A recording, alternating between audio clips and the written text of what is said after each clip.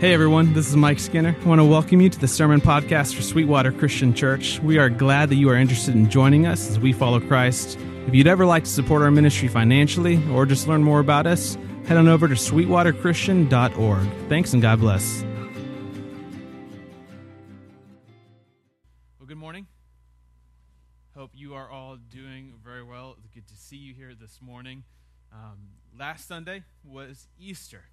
You probably don't know about that. It's kind of a big deal for Christians. And unfortunately, there was another tragedy. In Sri Lanka, there was some bombings, and a good number of people passed away on Easter. This is the third mass shooting at a place of worship in the last 6 months in the Western world. Yesterday, the last day of Passover, synagogue, there was a shooting there as well. And so it's an interesting Sunday for me. My mind is in a couple of different places.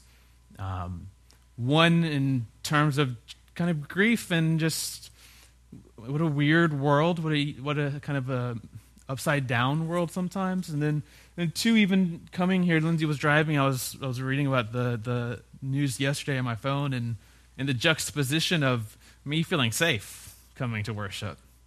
You know, I mean, anything can happen anywhere, but feeling protected. This is not something that comes to my mind even after news like that. I'm not worried. I don't feel fear in that manner. So all of this is happening this week after the Easter tragedy.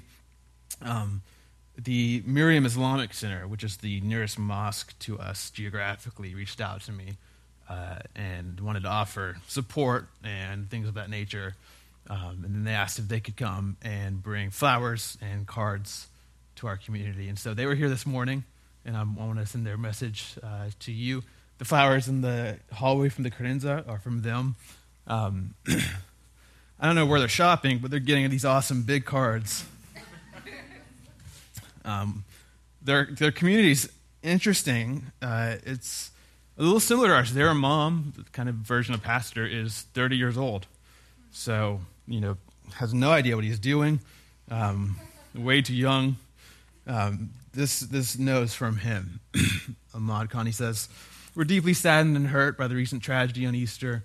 We stand in solidarity with all of humanity as fellow members of the Abrahamic faith tradition. We grieve with your grief. From your friends at the Miriam Islamic Center, know that we're here for you." And then this second card is from the youth of their community. And it's got a lot of messages. I'll just pick a couple here, kind of randomly. We're here for you. The Muslim community stands in solidarity with you. We're against the events that took place. We empathize with you. Know that we're here for you. Our whole families are with you every step of the way. You're covered in our prayers. On behalf of Islam, we stick with you and support you. I just want to let you know all of us are here to love you. Tragedy brings people together, and this bond of love and compassion is strong, and our prayers will be with you, that God will protect and love you. You have our prayers for your grief and for all those who are hurting because of this tragedy. On and on the messages go like this. The cards will be in the hallway if you'd like to look at them further. It's a really moving moment for me. It's a really touching thing for me. It is an interesting response to a tragedy. If I'm being honest, it's the first thought that came into my mind from yesterday's event was not to look up the nearest synagogue and to go and just say, "Hey, we love you, and we're supporting you. If you need anything, let us know. We're praying for you," that type of thing. So I felt like it was a really meaningful show of support and love. And it's interesting to me how sometimes you find Christ, or you see examples of Christ and his love in unexpected places. And you've got to always be open to that. You've got to always be open to where God is and where God's moving, where God is revealing himself. And I was already planning on this, and I'm happy for it. I want to preach out of the book of Leviticus. So if you have a Bible, turn with me to Leviticus. If that doesn't excite you, nothing that I say this morning will. The reason I say I'm happy about it is Leviticus is a book of the Bible that the Islamic faith, the Jewish faith, and the Christian faith all hold as sacred. So the text we'll be reading this morning is one that is a commonality between these three faith traditions. It's one that all three claim to be formed by and be shaped by. We'll see it's one of the most important texts in the entire Bible, in the Old and New Testament, for you and I as Christians. The response from the Miriam Center was interesting, because as I was thinking through this text this week, we'll see what it's about. I was thinking through what Christians are known for. What the perception is of Christians in the world, in the Western world. If you went out to, the city and you just ask people on the street, what are Christians like? People have done this work, they've done the surveys, they've done this. The answers are not good. We're not known for good stuff. We're known for, very famously, what we're against. We're known for being against homosexuality and against abortion. And if you ask someone who's not a Christian to describe what Christians are, those are two of the answers you're going to get fairly consistently. No love for Jesus, no love for Jesus' mission or purpose or the kingdom, bring heaven on earth, anything like that. Some evils we've identified, or some in our community have identified, and have chosen to be very vocal about, and we've become known by them. In fact, the last big widespread study said there's three big impressions people have of Christians who are not Christian: anti-homosexual, judgmental, and hypocritical. And we've all probably thought this of Christians ourselves at some point, right? Like, okay, you're a little judgmental, you're a little hypocritical. This is a situation that is in need of a solution. This is, I think, a misreading of a big idea. So one of the things Christians have latched onto that in part leads us to this posture of being against things more than we're for things, of being judgmental at times, hypocritical at times, is the idea of holiness. Christians often claim holiness as justification for some of these stances and postures and ways of being in the world. And we're starting a sermon series today called Christian Ease, and it's these terms and ideas that Christians use that perhaps we don't understand as well as we think we do, or perhaps we need to have a new lens on it. It's interesting, there's a lot of sacred words in our faith tradition, and as Christianity is less of a cultural monopoly, less people in our culture are familiar with these words. So I teach, and I commonly have to tell students who Moses is. I'll be talking, and I'll just kind of a throwaway comment about Moses, and I'm sorry, who's Moses? This is something that wouldn't have happened 50 years ago, right? 100 years ago. People are less familiar with the lingo, with the basic stories, things like that. And then two, something happens where even Christians sometimes misunderstand their own sacred words and traditions. Sometimes this is just over familiarity. You can use a word correctly and hear it often, and yet, if asked to define it, struggle to find those words. You see this with students a lot too. And holiness, I think, is one of these concepts. In fact, today I'm going to suggest that the Western evangelical tradition has largely missed the ball completely when it comes to understanding what holiness is and means.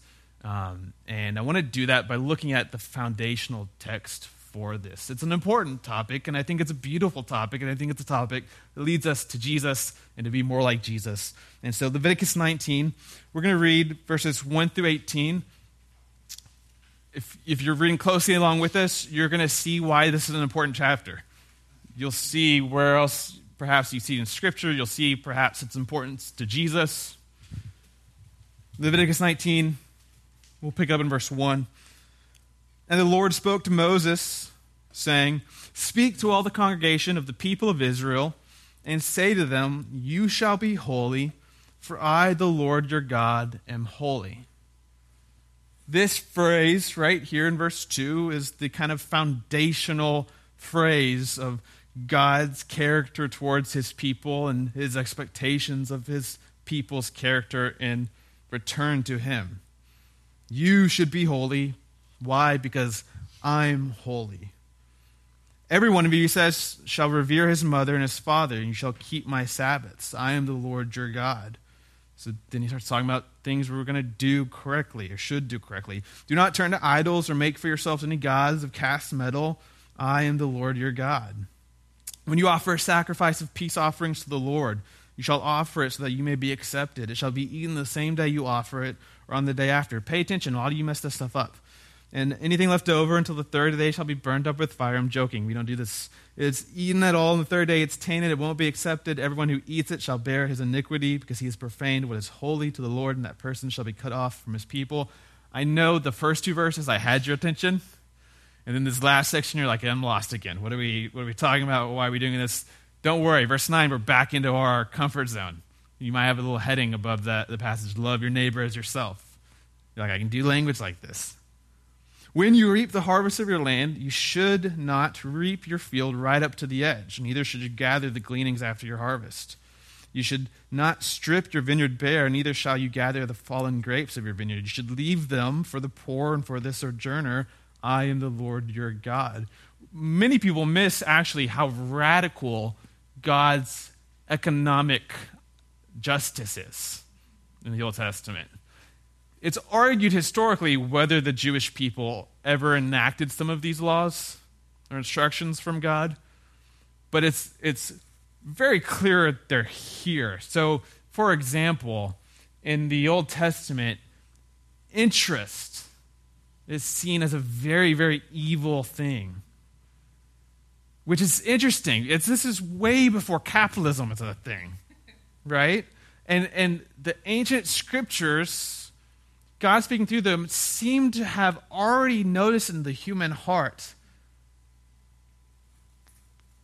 the ability to devise a strategy to gain power and money based on someone else's need, to manipulate generosity in a sense. And God says, don't do this. And then, my favorite is, just in case these things happen anyways, and there's loopholes, right? Every 7 years, we all go back to a blank slate. Now, I have called every one of my credit card companies and read them these passages. Let me tell you, they are not holy. They are not respecting these Jubilee instructions, these Jubilee laws. But whatever this holiness is, it's leading people to be very radically for the poor, for those in need. You should not steal, he says, verse 11. You shall not deal falsely. You shall not lie to one another. You shall not swear by my name falsely and so profane the name of your God. I am the Lord. You shall not oppress your neighbor or rob him. The wages of a hired worker shall not remain with you all night until the morning. You shall not curse the deaf or put a stumbling block before the blind, but you shall fear your God. I am the Lord. It's somewhat of a modern concept for people now to look out for the interests of those who are disabled. It's actually pretty ancient. You shall not curse the deaf. Don't put stumbling blocks before the blind. Verse 15, do no injustice in court. Don't be partial to the poor or defer to the great, but in righteousness shall you judge your neighbor. You shall not go around as a slanderer among your people. You shall not stand up against the life of your neighbor. I am the Lord. You shall not hate your brother in your heart, but you shall reason frankly with your neighbor, lest you incur sin because of him. And then verse 18, we'll stop here, just pay attention. You shall not take vengeance or bear grudge against the sons of your own people. And does this sound familiar? But you shall love your neighbor as yourself. I am the Lord. Leviticus 19 is a foundational passage for what it means to be God's people for the Old Testament and the New Testament. For Jesus, it seems, Leviticus 19 is one of the more important chapters that informs his preaching, his theology. Verse 2, be holy, for I am holy. This is the verse that Jesus is riffing on in the Sermon on the Mount. I don't know if you remember this. There's a line in there. It makes us uncomfortable. Jesus says, be perfect as your Father in heaven is perfect. Now, it's interesting that he doesn't use the Greek word for holy, and instead uses what we translate as perfect there, but it's very clear this is what he's echoing. And then, if you remember again, Jesus is once asked, what's the greatest commandment? And he quotes from Deuteronomy, love the Lord your God with all your heart, soul, mind, and strength. And then he quotes from Leviticus 19:18, love your neighbor as yourself. 1 Peter, writing to the early Christian community, quotes Leviticus 19, verse 2, to instruct them on how they should be living. He says, be holy, for God is holy. And he repeats himself, as it is written, you shall be holy because I am holy. Whatever holiness is, it's important. In one form or another, it appears more than 1,000 times in our Bible, the Old and New Testament. It has been used to describe things. You can call things holy.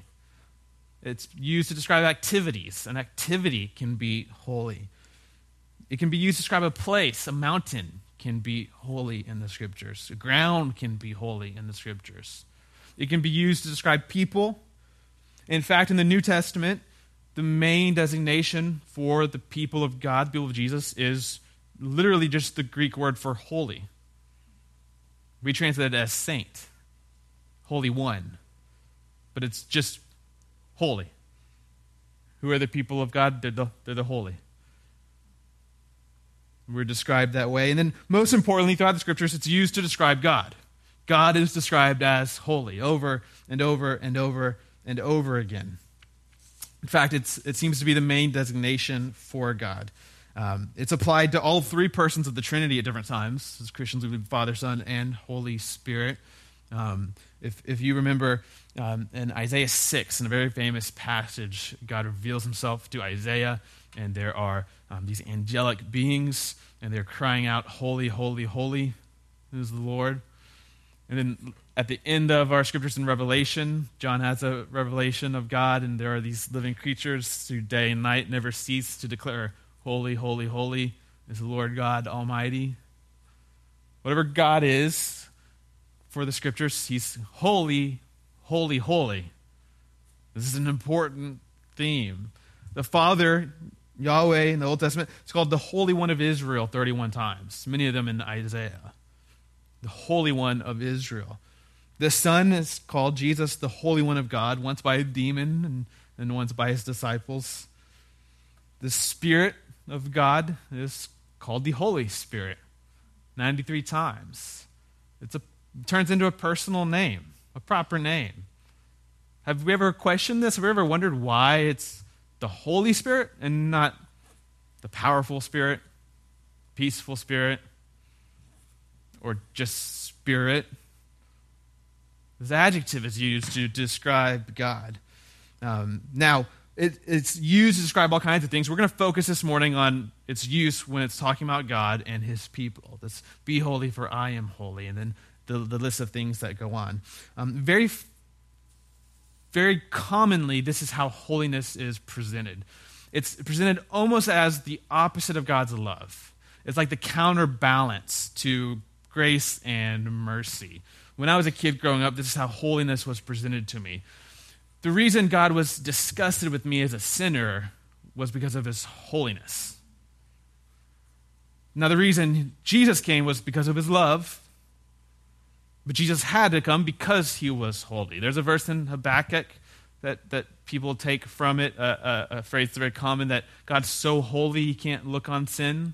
Now, that verse in Habakkuk doesn't use the word holy, and the verse doesn't say that either. There's a lot of big problems with that entire idea, but we can do that in a different sermon. But it's a very common conception. Holiness is described as God's separateness from creation. It's the gap between God and creation. One, just in terms of being. So he's eternal, and we're not. He's all-powerful and infinite, and we're not.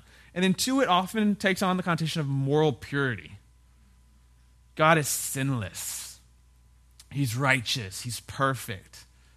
Whereas you and I are broken and evil and ugly and at times disgusting.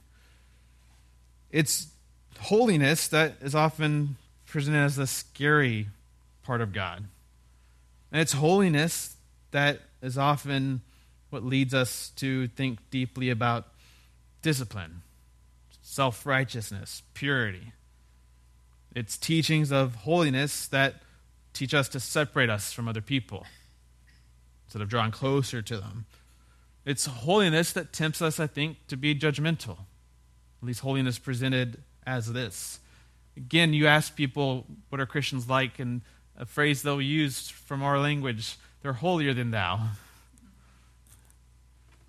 So, literally, we do believe God is holier than thou, but we project that kind of onto ourselves at times, and people rightly don't take kindly to that. We're known for what we're against, not what we're for. Now, the reason people define holiness this way, let me give you two official definitions. This is from the Evangelical Dictionary of Theology. Holiness denotes separateness or otherness of God from all creation. The Hebrew word for holy in its fundamental meaning contains the note of that which is separate or apart. The second one, Millard Erickson in Christian theology, the Hebrew word for holy means marked off or withdrawn from common and ordinary use. The verb from which it is derived suggests to cut off or to separate. This is why they come up with this meaning. It's been the common meaning for the past 500 years or so, particularly in the Western evangelical world. When you see this word holy, it means cut off and separate. And here's how they came to this understanding of what this word means. You can trace its family lineage in Hebrew. And it goes all the way back to a different word that means to cut off, or to separate. And so we say, since it's related to this word, and this word means this, let's draw that meaning back into the usage we find in the scriptures. And largely, this has gone unquestioned. The people who repeat these definitions aren't doing studies on what the word means or how it's used. This has been something that's surprisingly very little studied. And if you ask a linguist, a scholar, someone who knows language, about how words have meaning, here's what they'll tell you almost universally. Words themselves have no meaning. They're not a container of meaning that never changes and they just walk around for their entire life with that same meaning. Words have meaning in the way they're used. And we all know this because in our own lifetimes, words have changed meanings. I'm willing to bet some of you said things when you were kids that you can't say now because the meaning of those words have changed. Just because a word is related to a different meaning doesn't mean it means the same thing. Nice once meant ignorant. Now it means nice.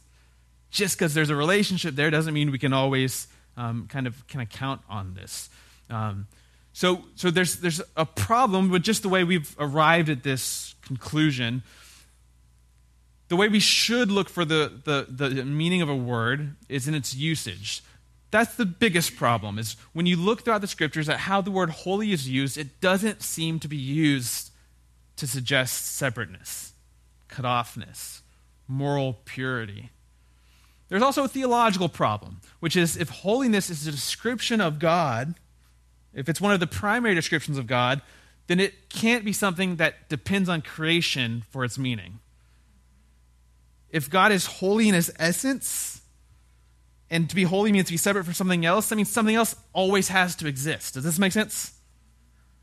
God can't be angry in his essence because creation has to be around and doing bad things for God to be angry.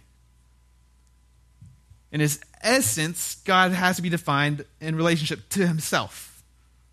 And so separateness doesn't quite meet this mark. Now, when you survey the use of the word holy in the scriptures, some things start to stand out to you. And there are scholars who have done this work. A lot of times what happens is in the academic world, a consensus will be reached, and about 50 years later, it starts to really filter out into common use. I can't show you all the work for this math problem. If you'd like a lot of more technical information, I'd love to have that conversation with you. So trust that there's a big math equation behind this, right? But I want to run through a survey with you, just real quick, okay? The first thing we can see is usually when holy shows up, it refers to something good, it's praiseworthy, and it refers to something that's reassuring.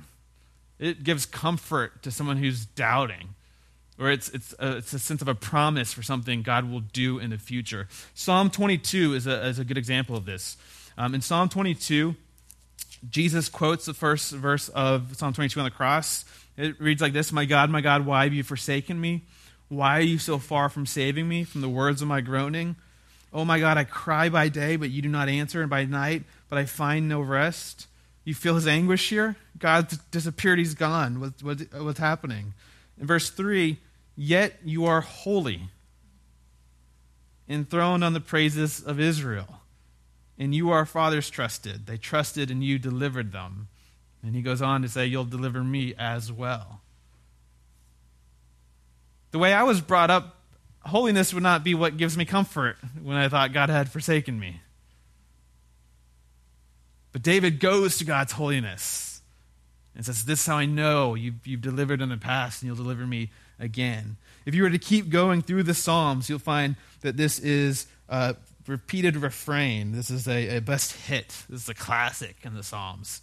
Sing praises to the Lord, give thanks to his holy name. Our hearts gladden him because we trust in his holy name. Rejoice in the Lord, give thanks to his holy name. Sing to the Lord a new song. He's done marvelous things. His right hand and his holy arm have worked salvation. Let them praise your great and awesome name. Holy is he. Exalt the Lord. Worship. Holy is he. Exalt the world. Worship. Holy is he. This is repeated 3 times in Psalm 99. Bless the Lord, O my soul. All that is in me, bless his holy name. Glory in his holy name. Psalm 145:21. My mouth will speak the praises of the Lord. Let all the flesh bless his holy name forever and ever. It's something good. It's something reassuring. And then it seems to be something related to God's devotion and commitment to justice and righteousness. I think Isaiah is actually a good case study in this. Isaiah 6 is the very famous passage where God shows up, the angels say, holy, holy, holy. And if you remember, Isaiah reacts with fear. And we're kind of like, okay, that seems to be the classic definition, the classic way of looking at it.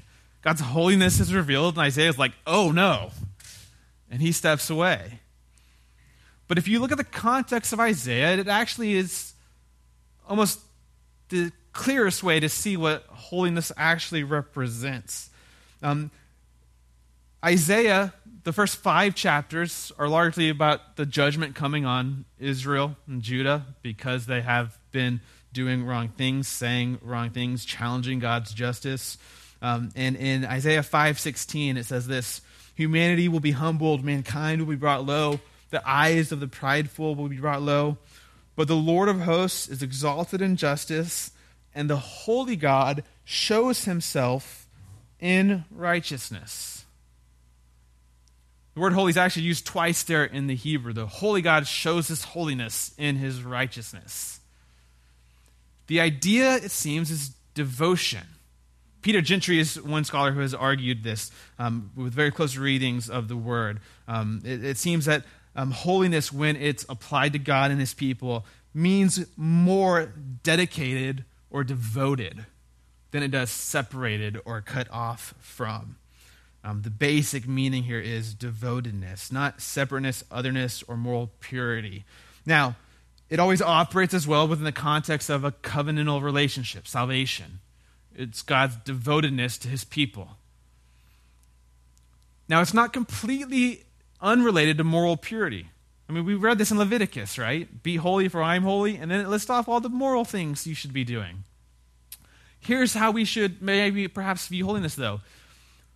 Purity is the result of holiness, not the definition of holiness.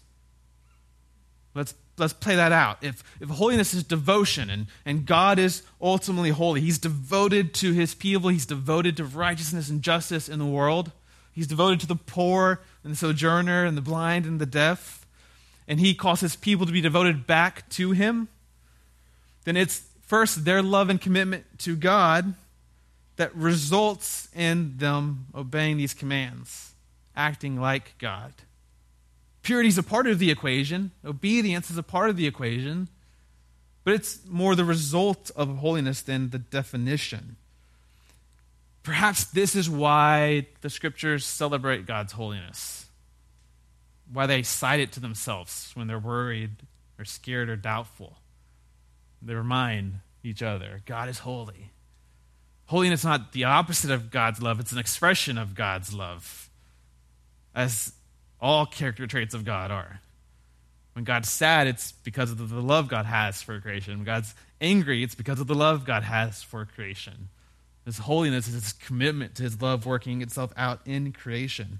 And like everything, when it comes to the Christian faith, Jesus should be our example. So if we want to know anything about God, what is God like? What's the holiness of God like? We should ask ourselves, what was Jesus' holiness like? Jesus is the concrete embodiment of God's holiness. And then in a weird paradox that is our faith, Jesus is at the same time the perfect example of humanity. So if we wonder, what is the perfect response being holy because God's holy, it would also be Jesus. He's the perfect embodiment of that. In a weird way, the person of Jesus stands like in the middle of Leviticus 19:2. As both the one who is holy and the one who shows us what holiness looks like in response. And we look at Jesus' life and we look at his holiness, and here's what we find. People describe Jesus' holiness in the Gospels like this: it's contagious. Jesus' devotion to the Father, and likewise the causes of the Father, righteousness and justice, these rub off on other people. Other people don't rub off on it. It's more catchable than these other things. It's attractive. People liked Jesus, especially the ones who were doing the wrong things. Think about how opposite this is to how Christians are perceived. Against things, judgmental, and hypocritical. These are just not things that people thought about Jesus. It was the religious people who were upset with Jesus. But the ones who were doing all the wrong things, those are the ones that Jesus was like, hey, come to Piata with me after service. Let's be friends. Shameless plug. Yeah, I don't want to be alone. Contagious, attractive. Jesus has a, let me say, dynamic holiness or engaging, proactive holiness. His holiness is not a negative thing. His holiness is not defined or characterized by what he's not associated with what he's not in favor of, and what he doesn't appreciate or like. It's associated with what he does. Be holy, for I am holy. What if you and I have misread holiness and use it to prop up our own pride, and instead of being known for what we're against, the very concept of holiness itself should make us be known for what we're for. Let's be more specific. For who we're for. That seems to be holiness. It's our devotion to Jesus. It's us reciprocating his commitment to us. And then as a result, as an outpouring, our commitment to his righteousness, to his kingdom, to loving our neighbors as ourselves, to forgiving our enemies, to being generous.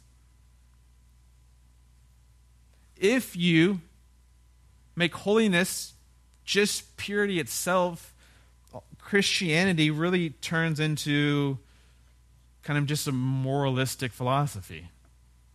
It's really just rules to go by. But in fact, our faith is a personal faith. Our faith is much more about a relationship than it is about rules. And I don't say that in the cliche way. I know that sounds really cliche, right? We don't believe that there are certain rules. We don't believe that there are certain ideas. We believe in people. We believe in the Father and the Son and the Holy Spirit. And because of our belief and relationship and faith in those people, we act in certain ways and are led to act in certain ways. And to be holy is to be devoted in such a way that we, like God, become committed to what is good and true and right. We act on it. We're known for it. We're proactive about it. Holiness is, in a sense, what I felt this morning. And the imam showed up to our congregation. I might have written a post online about how I'm against violence towards Jewish people, towards Muslim people. And I probably would have sat back and felt somewhat satisfied. But perhaps holiness should make me think, what should I do about it? Where should I go? Who should I talk to? What's the proactive action here? Not just what am I against, what am I separating myself from? And man, if we understood that, if we got that down to the core of our being, what would change? How much would change? Perhaps our ministries and our impact would look more like the impact and ministry of Jesus himself. The good news is that God is holy, and it's a good news that God has called us to holiness. And when we face doubts, when we're persecuted, when we're unsure, we can rely on God's holiness. And when we ask ourselves, in the world that seems upside down, seems just so backwards and twisted sometimes, how should we be acting? The answer is the same, in a holy manner, in a manner devoted to the Lord, in a manner committed to pursuing justice and righteousness, truth and mercy and grace in every situation, to all people, at all times.